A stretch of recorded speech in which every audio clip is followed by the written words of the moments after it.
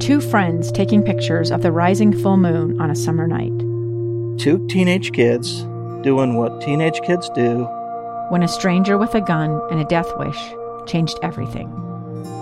It was violent, it was senseless, and I will never understand it, I will never accept it. I'm Amy Donaldson, and unfortunately, we're all too familiar with stories about how violence shatters lives. But what we rarely see is how they are rebuilt. In a new podcast, The Letter, we relive tragedy, but only so we can hear the rest of the story. The struggle to reclaim lives, the realities of grief, and the possibilities of forgiveness. I believe in miracles. Sometimes I thought, there are no miracles. Yeah, there are, and this is a big one. Follow The Letter at theletterpodcast.com or wherever you get your podcasts. Inside Sources. Inside Sources. Inside Sources. Where KSL offers Utah deeper insights on the news. Host Boyd Matheson divides rage from reason and elevates the conversation on issues crucial to our community. On KSL News Radio 102.7 FM and 1160 AM. Well, today the Salt Lake County District Attorney's Office announced that they're expanding a major criminal justice reform pilot program. So what does it do? What does it not do? How can diversion really make the criminal justice system better for everyone? We're working to get Sim Gill, the Salt Lake County District Attorney, on the line to break it down for us just a little bit. They have been doing a pilot program in the Salt Lake County District Attorney's Office, and today they were presenting some of the results for that and giving us a sense for what that is and what that actually means. So it was actually today they held a press conference today talking about what this new pilot program has done, what the results have been. And I'm really anxious to get Sim Gill's take on all of this as it looks at is there a way to really reduce crowding inside the Salt Lake County Jail, plus dealing with some of those low-level crimes and making sure that there is a diversion and a path to do it a little bit different. And we now have Salt Lake County District Attorney Sim Gill on the line. And Sim, we appreciate you joining us today. Just for our listeners, give us just a quick background on this pilot program. What was the objective? What were you setting out to do? Well, thank you for having me. Yeah, 2 years ago, we had a press conference, and we wanted to test out a hypothesis, which was that we use sort of a single sort of way of addressing all criminal behavior. Could we divert people and slow the flow of criminalization with proper accountability and better outcomes, and what would that diversion look like? Because if we talk about criminal justice reform, especially for low-level offenders, there's huge collateral consequences from just mere allegation of filing the charges or conviction that impacts their earning capacity, their jobs, their families' economic welfare, etc. So what we did is we diverted 450 cases, and the data was really compelling. We wanted to study it. And we diverted 450 cases. There's 100 still participating. 350 people moved out of the program. And the result was that 313 graduated successfully. 37 out of those 350 flunked out, and we filed charges on them, so they were held accountable. And then we looked at the data from those who graduated successfully, and we found out that their recidivism was only 8%. And that was phenomenal. Yeah. And so that led us to sharing that data that we collected, and to expand this to 500 to 1,000 people we want to divert, as well as not only low risk and low need, but also medium risk and medium need. And we are doing it with case management, with partnership with Criminal Justice Services from Salt Lake County, which does a risk needs assessment of them. And then we proportionally fit the kind of treatment and support they need to be successful and be accountable for their behavior. So it's a win for the community, it's a win for the defendant, it's a win for our system.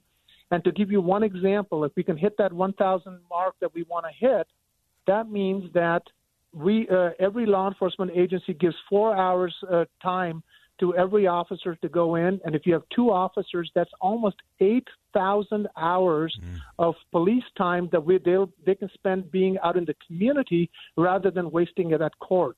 So that's what we talked about today, Boyd. Oh, that's that is very encouraging, and let's dig into it just a little bit, because I love these kind of programs that combine a different way, some accountability that leads towards a result, and really show us that rule of law and compassion are compatible principles. And so give us some insight into the program itself. How does it play out? And for these 313 that graduated, what did they graduate with, and what is it that made it different, especially as it relates to that recidivism number, which to me is really encouraging? It is. And so what it really means is that our traditional approach has huge collateral consequences, which you and I as taxpayers pick up the money on that. And also that it overburdens the system where we can have the same kind of outcome. So with these individuals who went in there, their cases referred to a team of lawyers and social workers who are part of our criminal justice case management. They screen, and it's a voluntary program. I'm not going to force anybody into it, but we give them the carrot of not even having the case be filed if they're willing to address the underlying issue which caused that crisis in the community in the first place, and law enforcement had to respond. So we want that accountability piece, but we also want them to grow and learn from it in a permanent way so they're not repeating that offense. So we had a couple of letters that were read from basically some young folks who were intersecting with the criminal justice system, who were trying to go to the University of Utah, whose entire future was compromised by the possibility of us filing this charge. And it really looks at their needs. So what is the structure they need? We do a risk need assessment. What is the support they need? What kind of treatment they can benefit? And you try to tailor fit that proportionately for that person's needs. So we don't have to use a shotgun to kill a mosquito, but it's a very strategic and surgical sort of approach. And in the process, here are 450 cases we didn't file, almost 900 officers who don't have to go to court about it, and we get an 8% recidivism rate. And if they mess up, here's the good part, right? Here's the safety net. If they mess up, I can always file charges on them, Boyd, so that accountability piece continues to happen. I love that. That is such a crucial part. And I love the precision of this, that you really can tailor it to the need of that individual. And what is it that led them to that crisis moment, or to that moment where they, disobeyed the law or committed a crime or whatever it might be? And having that kind of precision targeting, to me, seems to be such a vital part of this. And then, as you mentioned, the accountability on the back end, that if they flunk out or if they decide to go back to the old way, that there is some accountability built into the system. That's right. And what we're doing is we're incrementally building. It has 4 silos. The first silo is pre-filing diversion based on the level of structure and need that they need. The second one is a post-filing diversion. They may need a little bit more structure and accountability. The third silo is post-filing adjudication, like plea in advance, which is more structure. And the fourth silo is post-conviction. So take, for example, these 450 cases. Instead of us doing the old model and filing on it, right now we only have to file on 37 of them because they flunked out, and they need greater accountability and greater structure. And then we can tailor fit that accountability so it's a win-win for our community without us wasting those resources. So today's announcement really was to now go into phase 2 and phase 3, which is my goal, which is aspirational, is to take it to between 1,000 to 1,500 cases, because my office screens almost 16 to 17,000 cases. We file about 14 to 15,000. That would represent 10% of my total caseload that I screen, but the result of which would be anywhere from 8,000 to 12,000 police hours that we would save in a 12-month period for our community, where that law enforcement community is out there serving and protecting and focusing on the violent crime, so we can focus on that rather than this low-level crime, which has huge collateral impacts that ultimately, unfortunately, every taxpayer picks up the tab on. So we save money, we have accountability and low recidivism. It's a win-win. Why wouldn't we want to do it? That's fantastic. And that is the approach we like to look at is how do we actually get to those results, have accountability, and as I said before, prove out that rule of law and compassion are compatible principles, and we can make sure that these people are in their communities where they need to be, in their homes where they need to be, and being valuable members of society where we need them to be. Sim Gill. Oh, go ahead. No, I was going to say, it was really great to have Chief Ken Wallentine and Chief Eining from Dareboro and Chief Ken Wallentine from West Jordan there. And they really drove home the point that this is also a win for law enforcement. Because to your earlier point, we have an interest in changing behavior, not disproportionately impacting people in a way that we put a millstone around their neck.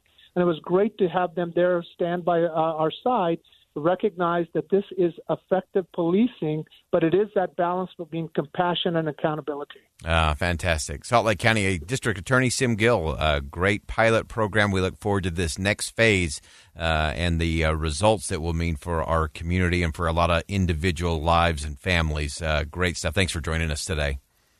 Thank you, as always. All right, we'll step aside for one last commercial break. Final thoughts coming up on Inside Sources here on KSL News Radio. Stick around. It's the story of an American held in a dark Venezuelan prison. Then all of a sudden they all kind of lined up. They pointed their guns at me. And this is the point where I thought, I'm going to die today. I'm Becky Bruce. I spent a year working on Hope in Darkness, which now has more than 2 million downloads. Find it on kslpodcast.com or wherever you listen to podcasts.